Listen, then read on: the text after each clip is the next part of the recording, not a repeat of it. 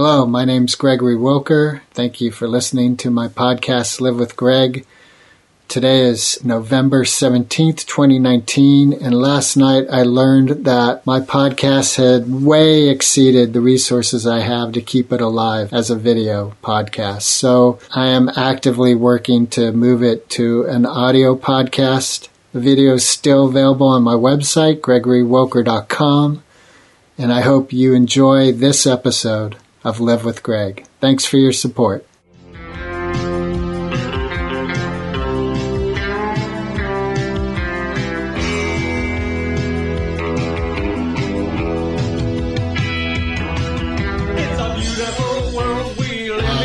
We're here with an episode of Live with Greg.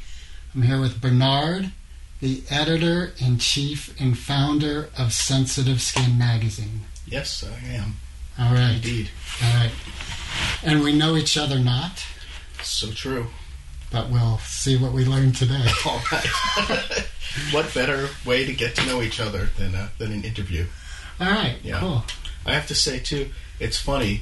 This is for whatever reason, this is the second podcast I've done in like a week. I did another one for another friend last week. And I was thinking, I really should start a podcast, too. And I started thinking about all of these people I know who I'd love to interview. And some of them are people I've known 20 years. And then I was thinking, like, if I actually did like sort of standard interview, like, so where'd you grow up? And what did your parents... Like, I don't know this about so many people that I've known some pretty well, I think, or hung out with a lot at least. So I think it's a good thing to do. Right on. I support it for that reason. Mm-hmm. It's a great excuse to call someone that you want to know. Yeah. All right. So earlier I said that I thought your magazine was sort of a punk ethics underground art magazine. Mm-hmm. That's kind of close. I don't know about... Sure, we have punk elements, but I'd say it's more of a New York City underground. Started downtown New York City underground, and I started it in... I could actually look. I have the original issue back when it was known as Peau Sensible. Look at that. December 1991. So the end of the year 91. I'd been living in France for a few years, and I made my living along with my friend Norman Douglas, who's another writer. He was also in Paris at the same time. And I made my living as a word processor and desktop publisher. So I had a little Mac. I had like one of those little Macs. Right. And it was an SE30, I think it was called. We were both writers, and we knew a bunch of other writers, and we're like, hey, we know how to do this stuff. Let's put out a magazine. So we actually put out a very small flyer in Paris. I got a copy around it somewhere. Anyway, I moved back to New York, and Norman was back there too, and I said, let's start a magazine, and didn't know what to call it, and I was in the shower one day, and I still had a bottle of my shampoo I brought back from France, and it said Pour la Peau Sensible. I said, all right, we'll use that. There's this ridiculous name. And we just like kind of laughed at it. We laughed at like hearing people pronounce it. Peau Sensible. So anyway, it just seemed like a ridiculous venture, so we gave it this ridiculous sort of name, and then we're stuck with it at a certain point. And anyway, started it with Norman, and this first issue, Darius James, Steve Cannon, John Ferris, and the dancer Patricia Winter. We all sat together and put content in here. And came up with this very first one was just like little stapled together things, 8 pages long, and then. For whatever reason, it was a good time to do that. It seemed like there wasn't a whole lot of other people doing stuff like that in New York at that time in 1991. Sort of like a dead period for whatever reason, and it took off, and we started doing one every few months, and more people got into it, and we ended up having people like Richard Hell and Eileen Miles and all these like really well-known people, and we were doing events and, you know, getting hundreds of people to show up, and it was great. It was really exciting. And at some point around the third or fourth issue, I gave up and changed the name to Sensitive Skin. This is like, I'm just tired of people mangling the name. I can't take it anymore. Right. So we switched it to Sensitive Skin. And at some point along the way, I had like falling out with all those people. But, you know, they were all helpful, and I appreciate the work they did early on in doing it. But I ended up firing them all, and working with a couple other writers, Christian X. Hunter and Rob Harden, and you know, and put out a couple more issues. And then I got to a certain point, and we were talking about this before the camera rolled, and I remember I was at a point where I was like, I kept doing it, and I wasn't quite sure why, and I was actually driving around New York with Richard Hell. He had just gotten back from California, and he bought like a convertible 68 Dodge Charger that he'd gotten in California and drove back to New York, and we were just driving around New York. And I was talking to him about it. I was like, why are you doing it? And I was like, I don't know. Why am I doing it? And then I stopped doing it, basically, because I was unsure of myself as a writer, and I didn't quite know why I was doing this. And I'd also had moved from like word processing and desktop publishing, and probably because of this magazine, is, you know, because we started putting art in there, I started getting into Photoshop, and I thought Photoshop was a blast, and I moved from there. I discovered a program called Director. I don't know if you remember that. Back in the CD-ROM craze. I don't know if you remember, for about maybe 18 months. Yes. There was a section at Barnes & Noble where they had all the interactive multimedia CD-ROMs. I was like, that's what I want to do. And anyway, you know, the whole art scene, the downtown art scene, everybody was like, you know, not everybody, I'd say virtually everybody was either on drugs or alcohol. And I stopped doing drugs and alcohol, and I kind of wanted to get away from that scene. So that's one of the reasons why I had the falling out with a lot of people. I was just like, I gotta clean up my act.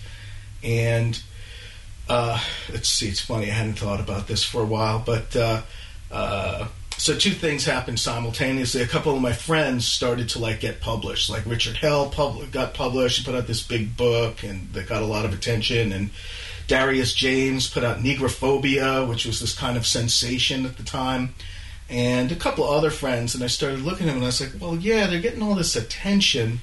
And Darius especially was funny. He was hanging around with all sorts of like movie stars and whatever, wanted to hang around. And he still, like, I remember, broke his eyeglasses, and couldn't afford to buy a new pair of eyeglasses. And I was like, you know, this is what success looks like in the writing business these days. It somehow didn't look all that, you know, glamorous to me.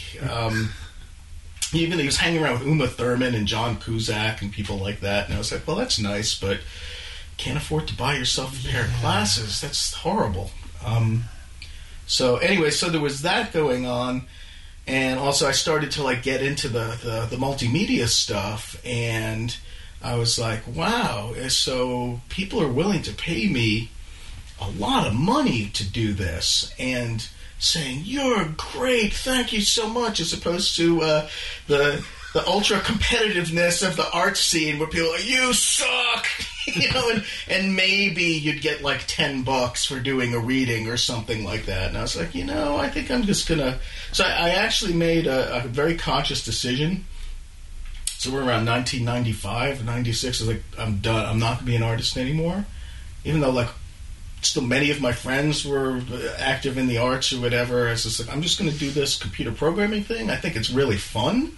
And I'm like, for the first time in my life, I'm actually making a good living. So I just did that through the rest of the 90s. And, you know, it was really booming back then. It was also great, too, because, you know, I was basically a bum. You know, I was like 32 years old and like, you know, at one point, you know, sleeping on a friend's couch and whatever. And I didn't care about material possessions or whatever. But at the same time, I didn't want to be 50 and sleeping on somebody's couch like some of my friends were.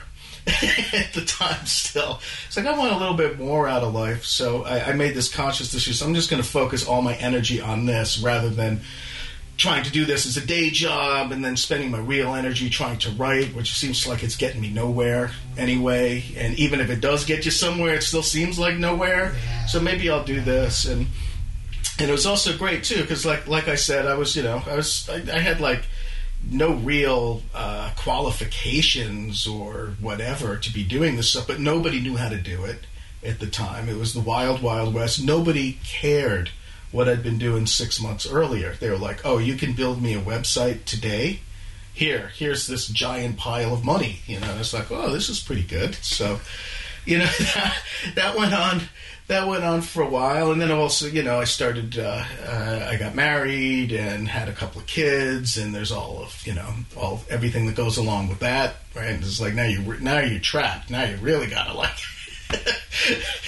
keep making money. And it was ridiculous too. At a certain point, like by 1999, it's just like the work was coming in. Like I had to turn down jobs. I was hiring people, subcontracting, and it's funny. And so I had all this extra money. So I started.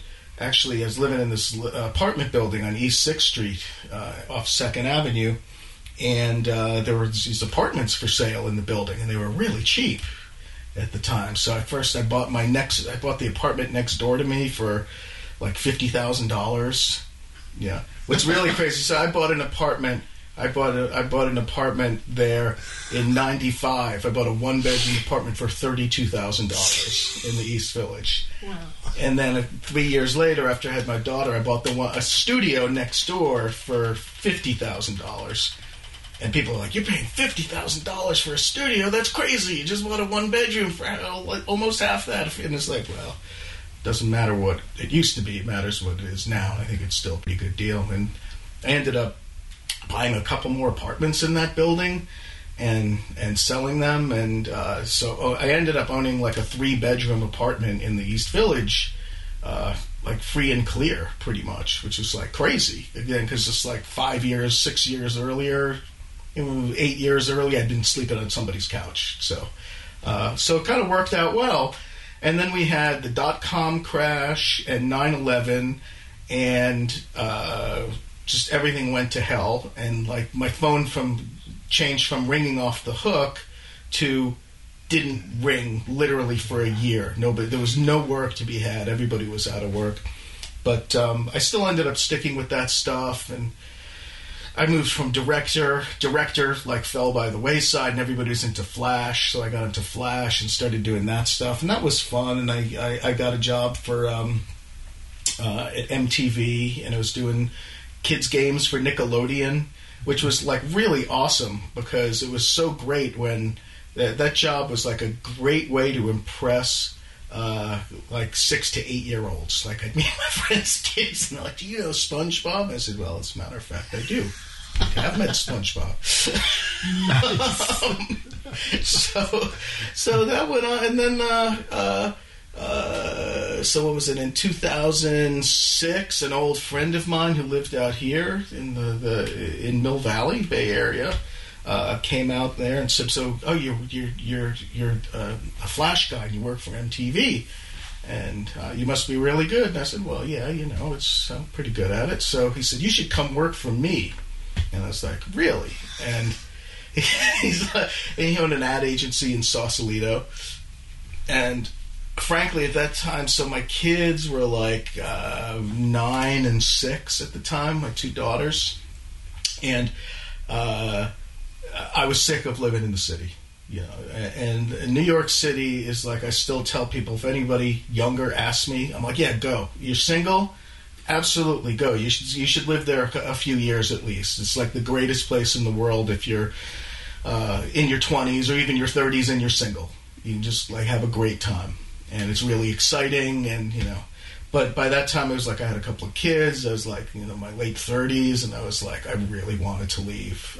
I was really, it's a great place to leave if you can go out and have fun every night. But if like you're staying home, and then not doing that because you're taking care of kids, and then you're taking kids to school in the morning and trying to figure out how to get to the school 15 blocks away when it's raining, and it became a real pain in the ass. So I wanted to leave New York for a few years, and I wasn't really sure where I wanted to go, and I'd looked at upstate New York, and I was like, no, this is too desolate, and looked in like Flagstaff, Arizona. We'd been to a few places, and then so my friend said, yeah, come on out, I'll fly you out and just take a look. And I got to Sausalito, and I was like, okay, this'll do. His place was right on the water, the Sausalito, and there's the boats and the mountains behind us and the fog, and it's like, oh, and there's San Francisco right over there, and here's Mill Valley, and there's like all these redwood trees and nature and whatever. And I was like, this looks pretty great. So we said, sure, let's give it a try. We'll sublet our apartment for a year, and we'll have an adventure. We'll come out here, and so I was here for about 2 weeks before I realized it's like, okay, I'm not going back. This is great. And it's funny too. I mean, a number of people said, "Oh, you guys are like moving to San Francisco. You're going to want to live in the Mission." And it's like, that's kind of like the East Village of San Francisco. I was like, no, that's exactly what I don't want to do. I've done that already for like a long time, for 15 years, and I want to like live someplace where there's like trees and fresh air, and my lungs suffered terribly from living in New York, and I used to be a smoker, and the air quality there's pretty bad, and I really honestly took a hit on 9/11. We lived like about a mile away from 9/11, and they lied, of course, about the air quality. There's now all these people who were working at the site were getting cancer and stuff, and various lung diseases, and I definitely inhaled some of that dust, and I was getting bronchitis, and I could hear myself wheezing, and then I moved out here, and this is like the freshest air I've ever experienced in my life here in Mill Valley, because it's like, you got all these redwood trees, you got the air coming over the ocean and then scrubbed by all these like redwood and eucalyptus trees. It is like a health resort almost. And after a year here, my lungs stopped squeaking, and I could breathe easily and whatever, and I liked that it was dark at night and it was quiet at night and all that good stuff. And so anyway, and the reason we could afford to live in Mill Valley is because we ended up selling the apartment in New York, and we were very lucky. We sold it in 2007, right before the crash, and then we rented out here for a while before we ended up buying this place. But that's why we had to. It's funny. I feel like we're like the Mill Valley hillbillies, especially. Most people in Mill Valley don't look like me, really. They look like, the guy from if you ever seen that TV ad, the Trivago ad, No. And we actually call them Trivagos now. This is definitely this guy, like a classic Mill Valley guy. He's like in his 50s. He's got like short cropped, like steel gray hair, super fit, wearing like a very expensive sweater with the arms rolled down just to here. And that's not me. That's not So anyway, so then we were out here for a few years, and not to get into details, I had a health crisis. My life wasn't in danger, but I was fucked up for a few months. I was in bed I had surgery, and I was like, kind of bedridden for about 6 weeks, and started thinking like, it's like, what is it all about, man? The classic midlife crisis kind of deal. And it was like, well, like I'm working still in this field, but like working doing games, working doing advertisements, and it's just like it's kind of it's a nice way to make a living. I don't know what else I could do to make a decent living. I have no other skills or anything.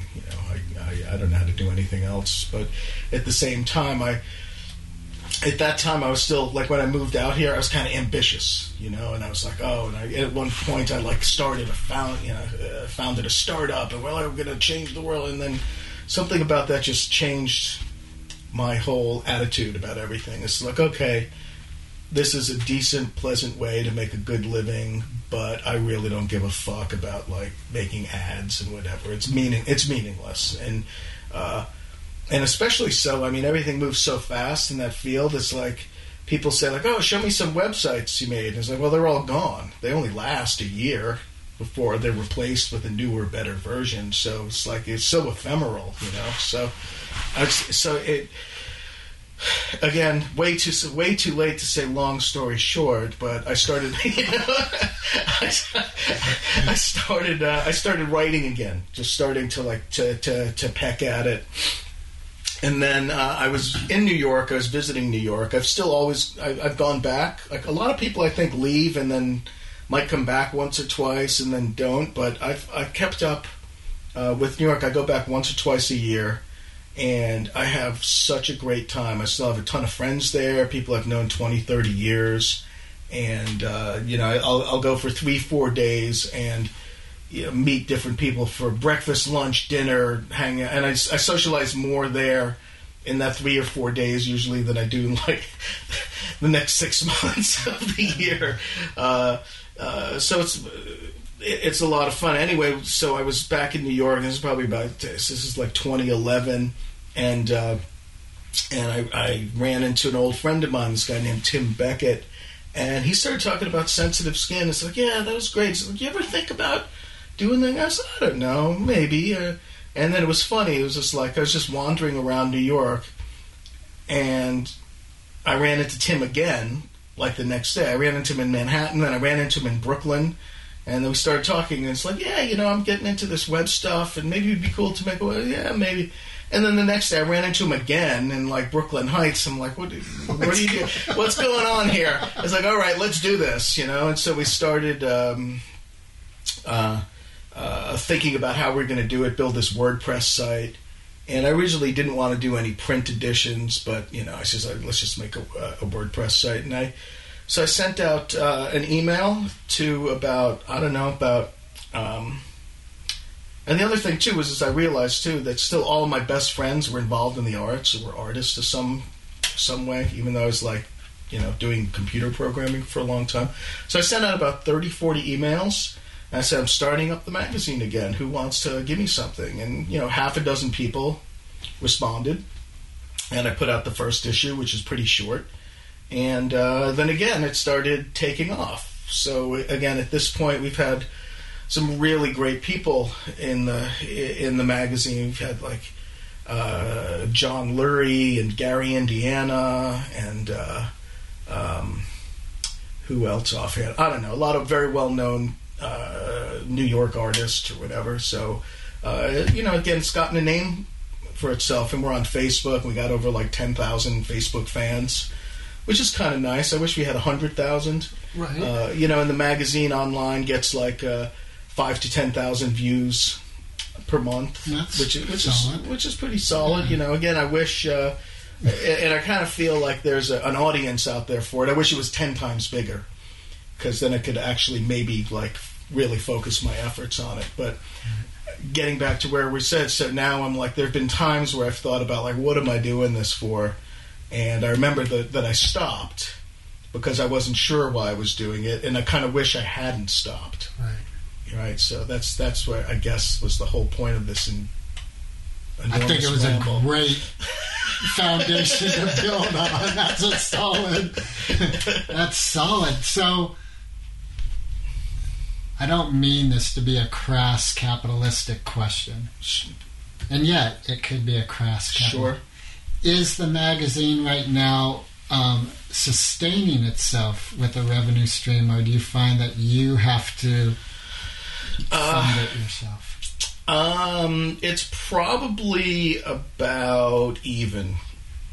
So what I do is I publish 1 or 2 pieces a week online, and I was doing a print version of it. Here's like the biggest issue we did. We had that's huge. Like I look at that and I see expense involved in that. Yeah, so these are it's high gloss. I have to charge $25 for this because it's got it's gorgeous. It's got like color art and stuff in it, whatever. But yeah, and it was this is great. This is great. These pictures of Ruby Ray. So Ruby Ray is the one who took this famous picture of Burroughs, and so she was a friend of a friend, and these were outtakes. She actually had some outtakes of that session she did with Burroughs. So I printed a few of them in here, and we got this interview with Burroughs by Allen Ginsberg. That strangely enough, so somebody gave me that. So in 1996, Allen Ginsberg had this interview that he'd done with Burroughs, and he said to one of his assistants, "Why don't you give that to those guys at Sensitive Skin?" And I never published it. I stopped publishing it. And then so all these years later, I brought it back. Wonderful. You know, so this is something that still, people still read that, and it's a great interview. So I don't know, what was I talking about? Well, we were talking about expenses. Right. So anyway, yeah, this got very expensive. So I basically stopped doing the print issues a couple of years ago So what I was doing for a while is I was gathering pieces, and then I would put out a print issue and then release the pieces that were in it one at a time over the next few months. And I decided to do it the other way around, which is I'm just publishing online.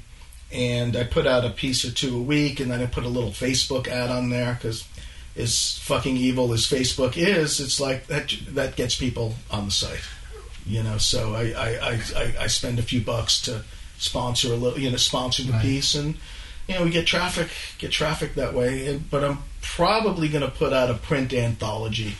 The last issue came out a little over 2 years ago, print issue, and I'm probably going to do an anthology from time to time. I'm not sure if it's going to be in this format or if I'll do color, because again, it got very expensive. Yeah. And we're also doing books. We published Jenny Wade's Mayakovsky book, and and some of them sell just a little bit, and these back copies sell a little bit, and it's kind of evens out in the wash. Yeah, so in the end. I mean, with actual money coming out of my pocket, not talking about the amount of time I spend on it, which is my donation or whatever, the 10 or 20 hours a month that I spend working on the magazine. If we didn't live in a crass materialistic world, somebody would be paying me a decent salary to put out this magazine, and I could just focus on the. It's funny, right? It's just like a dilemma. I wish that I could stop working, and if I focused all my attention on this and worked full time on it, then I think we could get an audience of like 100,000 people, and spread the word. But it is what it is. Well, maybe when I retire, that's kind of the idea, is that I'll be able to retire in 2 or 5 years, and then focus my attention on this and writing as well. Yeah. But from all the names that you mentioned, the only one I recognized was Burroughs. Okay. And so it tells me I am not in the realm of writing. Now, Richard Hell I know because of his punk. Sure. But he's a writer now. He hasn't made music in over 20 years. Right, yeah. and I know that a few of them, like I'm just spacing out the gentleman's name who, not Black Flag, but the other kind of, that was in the same, anyway. Thurston Moore we've published from Sonic Youth. He writes poetry now. And who else I made? John Lurie was like the big indie, was the Lounge Lizards, and was in all those movies, Jarmusch movies in the 80s. Right. Yeah, he's in the Stranger Than Paradise. He's the star of Stranger Than Paradise. And who else did I mention? Gary Indiana was the Village Voice head culture critic for many years. And, well, writing is your art form. Yes. And yeah. Unless I wanted to be pretentious and say, publishing is my art form. But publishing is your current love. Yes. My passion. For better or worse. The stage is my original passion. The legitimate theater. Yeah. Do you I only caught a piece of that. I think I missed a bit there. Okay, this question keeps popping. Okay. All right. Take two. Damn it. That's the first time. Oh, I've been so close to it. That's the first time. All right. So picking this up. Okay. We were just talking about the disaster artist. Okay. And yeah, so, boy, what did I want to say about that? We're talking about like the commercial potential for the magazine and stuff, Right, whether it's right. self-sustaining. Again, the long story short is, so I have a little ad on the website, which basically pays for the server space. I boost the posts on Facebook. Facebook, a bunch of evil cocksuckers, but it works, right? Which is like you were talking, there's all this delete Facebook stuff going on. People are leaving, the advertisers aren't leaving, because Facebook advertising works better than any other advertising that's ever been figured out. Anyway, so I boost the post, I sponsor them when we post once or twice a week, and then I sell some back issues of the magazines and stuff like that, and it kind of evens out. The real cost is like my sweat equity, right? I'm putting in 10 to 20 hours a month on the magazine that I'm not getting paid for. It would be a dream come true if I could end up getting paid for that time, or even more so than myself. I'd love to be able to pay the artists. There's a number of people that I'd love to publish, and we even would like to be published, but they need money. They are working artists, and we're talking about how difficult that is to do at this point. And again, I was saying, a big part of it is demographics. It's like when I moved to the East Village, it was cheap to live there.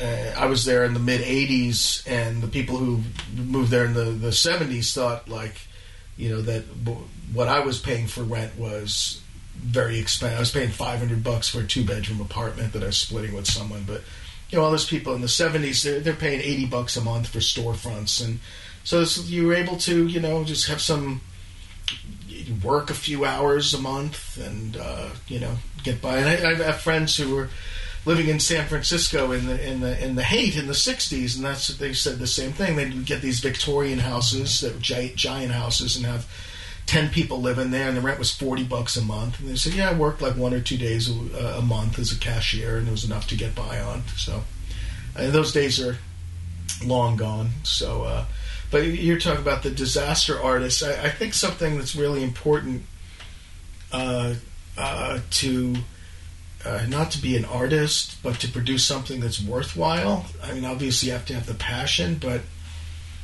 and this would be the exception to that rule. I think you need to lose your ego somehow. And I think that in my earlier days, I was like, I'm going to put this book out, and then everybody will see how great I am and whatever. And I've actually, I did want to talk about this. I recently finished a novel that I'm going to start shopping around. And it's not like this super literary thing. It's a neo noir that takes place in Mill Valley, and it's about a realtor who stumbles across an old murder, he thinks, in an estate sale, and it's just social commentary about Mill Valley, and it's funny, I think. And wow, but it's so unambitious compared to the stuff that I was trying to do when I was young. But it was fun, and I was like, I'm putting this out there, and people have read it and really like it, and I was like, great. I'm not trying to be William Faulkner or whatever. I'm just saying I'd be settled to be John D. MacDonald at this point in my life. But I do want to talk about the disaster artist, because like you said, that's amazing. This nut whatever just put out this movie that people say is the worst movie of all time. But at the same time, people still watch it and are talking about it. And they make a big movie about the making of it. And it reminds me a lot of the same story is Ed Wood, the guy who made Plan 9 from Outer Space, which is, maybe The Room has surpassed it, but for many years was considered, this is the worst movie ever made. Right. And I think it was John Waters who said, no, it's not the worst movie ever made. The worst movie ever made is boring. Right. You can watch Plan 9 from Outer Space and have a great time. You'll laugh. You'll watch it more than once. You'll watch it with your friends. Right. And compared to like you were saying, so what were the best picture winners of the same year that that came, I don't know, fucking Ben-Hur or right. What was it called, Marnie? I don't know. You know the Ernest Borgnine? Right. It's like, who the fuck watches that? Right. Why would anybody watch that movie? But people still watch Plan 9. Right. And they're still watching The Room because they're fun. So what is this like word quality mean?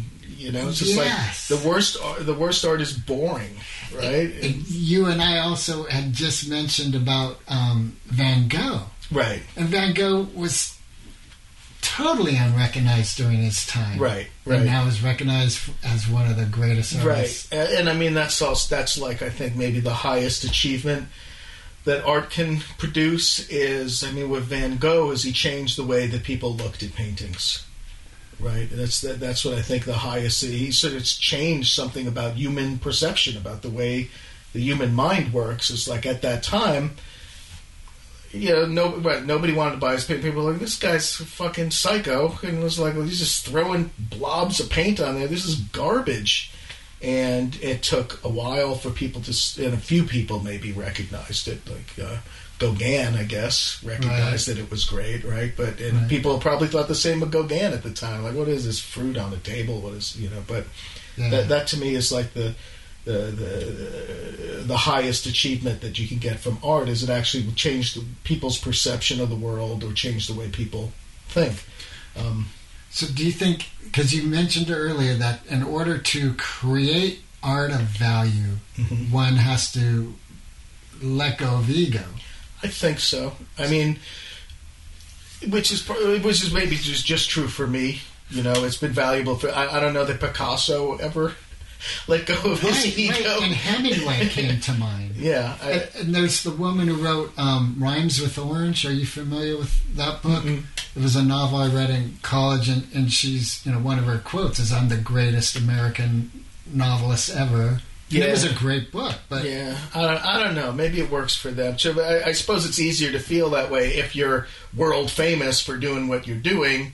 Then it's probably a little easier to carry that ego around because you've got the affirmation of it constantly. But I don't know. But I think now that I'm thinking about it, I think Picasso's best work was behind him by the time he became world famous, and the same with Hemingway. The best stuff. And Fitzgerald, their best stuff was done before they were famous. Fame kills people. It's terrible. It's. I'll say something too. It's funny. It's like I was famous for 3 days. A number of years ago, I wrote an article for a tech journal called ReadWrite, and it was about how Facebook, how about dead people were liking stuff on Facebook. And I was just kind of noticed this. It's like I saw something as like, and I can't remember. It's like, your friend who died 6 months ago likes Walmart. And I was like, no, first of all, he's dead. Second of all, he didn't like Walmart. What the fuck is going on here? So, I mean, Facebook's a fucking cesspool, and it always has been. And so I spoke to a number of people about this, and there was like there were people, all sorts of people saying, you like so-and-so. My anarchist hippie friend who lives in the East Village likes Citibank. And I was like, no, he doesn't. And there was all sorts of explanations as to how this could have happened. But the worst part was, like, people were actually dead. We're still liking stuff on Facebook. Anyway, I wrote this article, and, it went viral. And it got like 3 million reads in like a week. And I mean, it was like on the front page of Dig. It's like, why is Facebook liking? And all sorts of people were calling me. I was doing interviews for newspapers. I went to a talk by Guy Kawasaki, who's like somebody I've admired for a long time. He's a tech guru kind of guy, writer for since the 80s. And I'm just sitting down there, and the presenter says, "Oh, Bernard, you've got to meet Guy Kawasaki. You've got to meet this guy. He's the one who did the thing." And Guy Kawasaki, I'm like, "Wow, how did you figure this out?" And I'm like, "What the fuck is going on here?" and after 3 days or so, it wore off. It was gone. But I had a taste of what fame was for a minute, and it was a mind-altering drug, basically. And it felt great. Yeah. It was like really people were coming up to me and like say, "Oh, I want to talk. You're great. I love you. I don't know you, but wow, you're." again, lasted for, but it was like incredibly euphoric. Yeah. And it was an interesting experience, and I thought, like, how fucked up would you get if you got this all the time? Or especially, like, how fucked up would you be if you, like, were a child star and got this from the time you were a kid? Like, oh my God, you'd be so twisted, you know? It's like...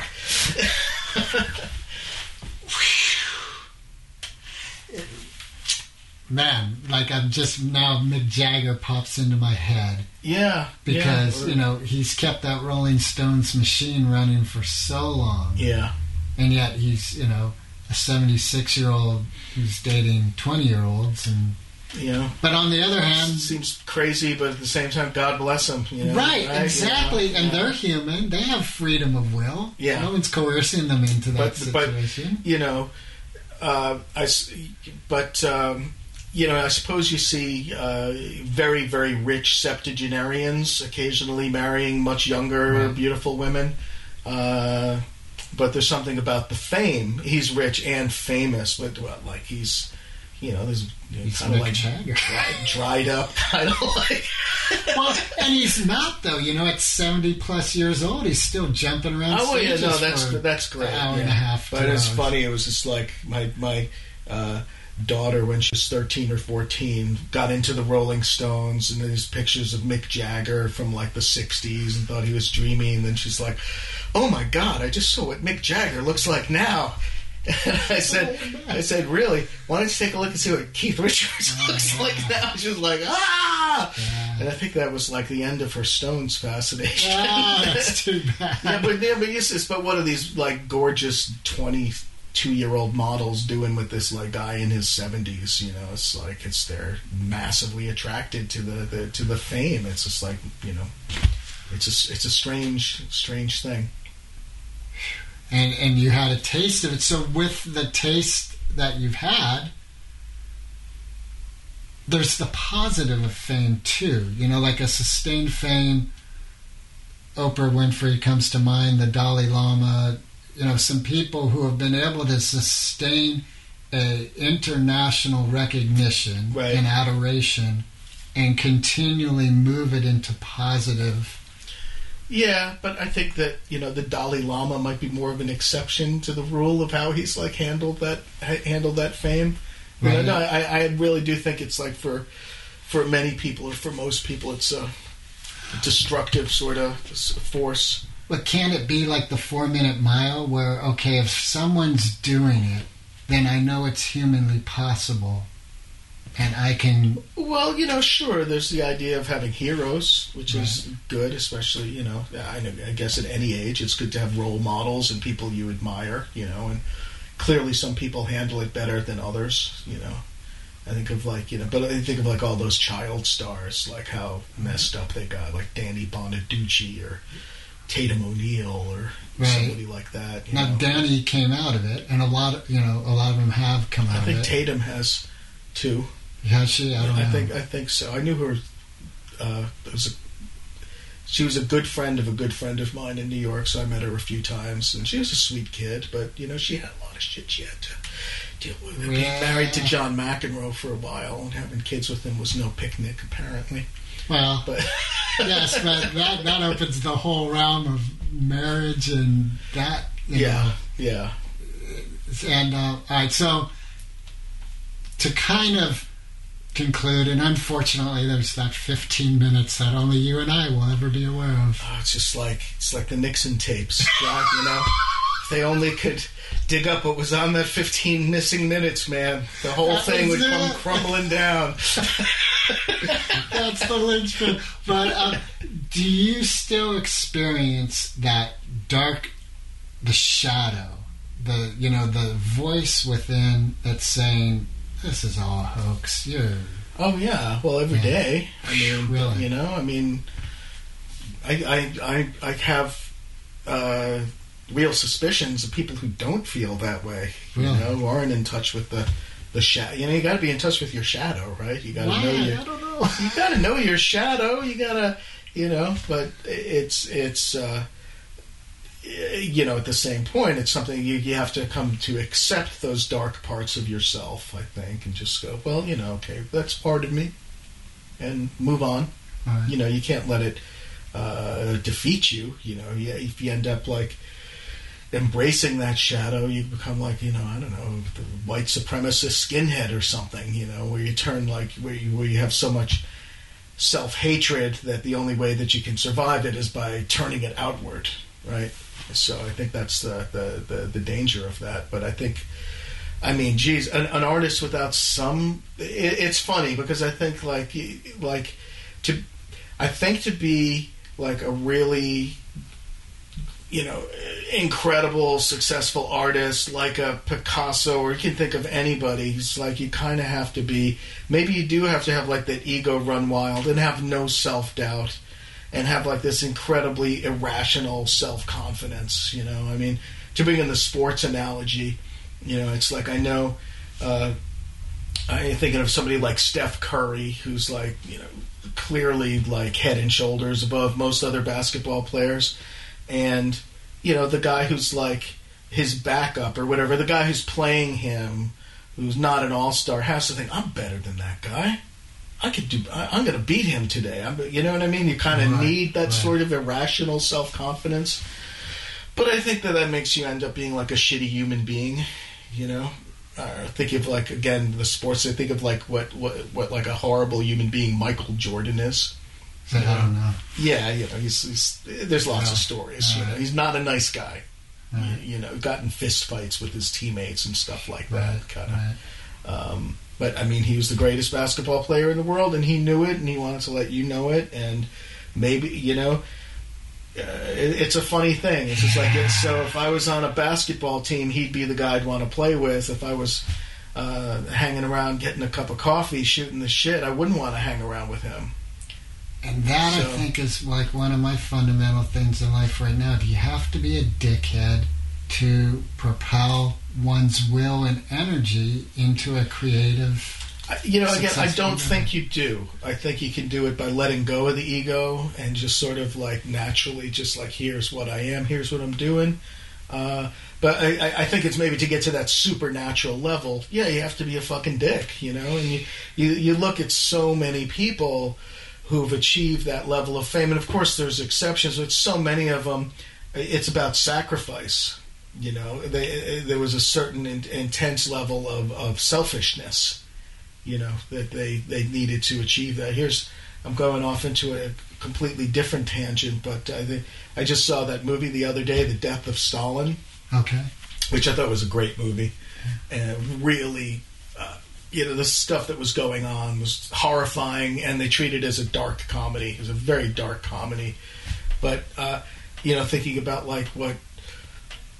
I had this realization. So, like, Stalin was thought of like as a god by like a lot of those people.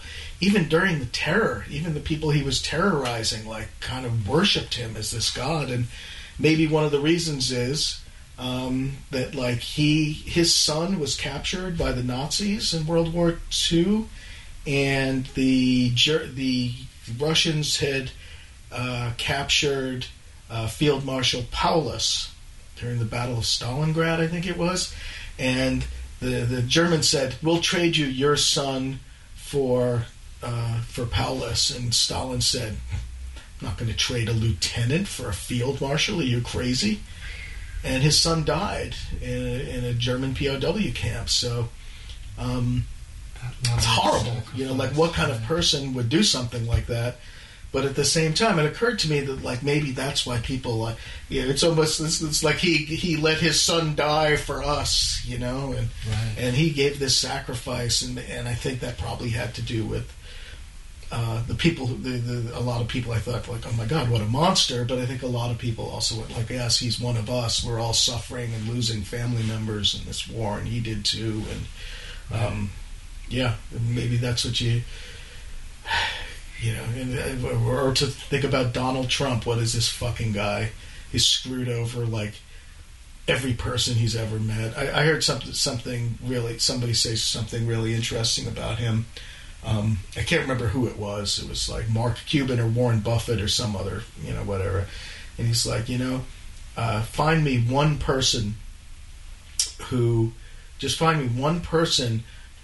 can say, I went into business with Donald Trump and I made a lot of money. Or I worked with Donald Trump and he was my mentor and he taught me everything. I was like, there's nobody like that. He's just, just stab people in the back and famously would stiff contractors left and right and, had the team of lawyers who were ready to sue everybody. And that worked when he was just honestly like a second-rate developer in New York. I mean, really, even in New York City, the big developers are like the Dursts or whatever, who own like fucking 20% of Manhattan or something like that. Trump's got a hotel here and there. He's a two-bit player with those guys, but he's the fucking president. He's the president of the United States. Yeah, and he did it all with like pure narcissism. Yeah. And it's strange to see like interviews with his supporters who still, they love him. Yeah. They think he's great. I think there's potential for 8 years. Anything can happen. That's obvious. Yeah. Yeah, exactly. Who is anybody to say that's not going to happen after the fact that he, became president? But if that can happen, anything can happen. Right. And what's cool about anything can happen is potentially this energy happening from our kids. Yeah. It could, anything can happen. Like maybe there is going to be the word that popped into mind is immaculate consciousness that... raising of the consciousness, absolutely. We're watching it happen and it's great, and real change in society, with some exceptions, has never come from politicians. It comes from the streets. It comes from the bottom up. It will come from you think of all of these. I don't know. Of course, I have a jaundiced view. My kids grew up in the Bay Area, so they're super liberal and everything. But I just, in general, see the attitude of, it's funny just thinking about Bush essentially won the election in 2004. Running against gay marriage, right? He basically he won. I think it was Ohio and Pennsylvania was close, and he basically came out.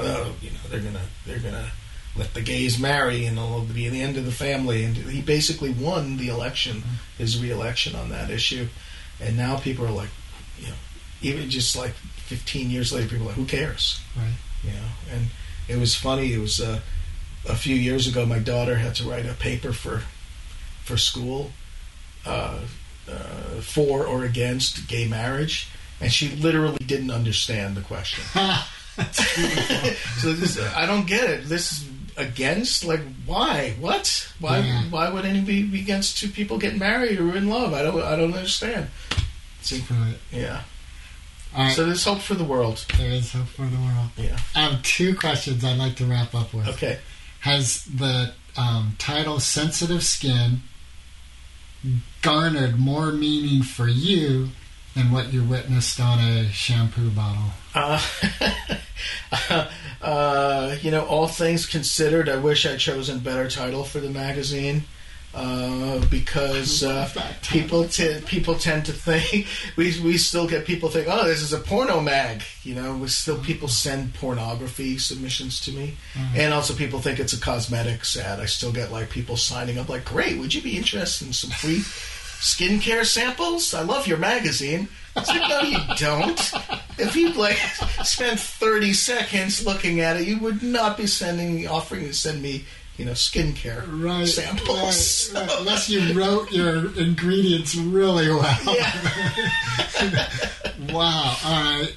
And my next question is, are you comfortable sharing the title of your novel about Noel? Yeah, so my novel is called, and again, it's either idiocy or genius. I don't know. My best friend used to call me an idiot savant, so I don't know.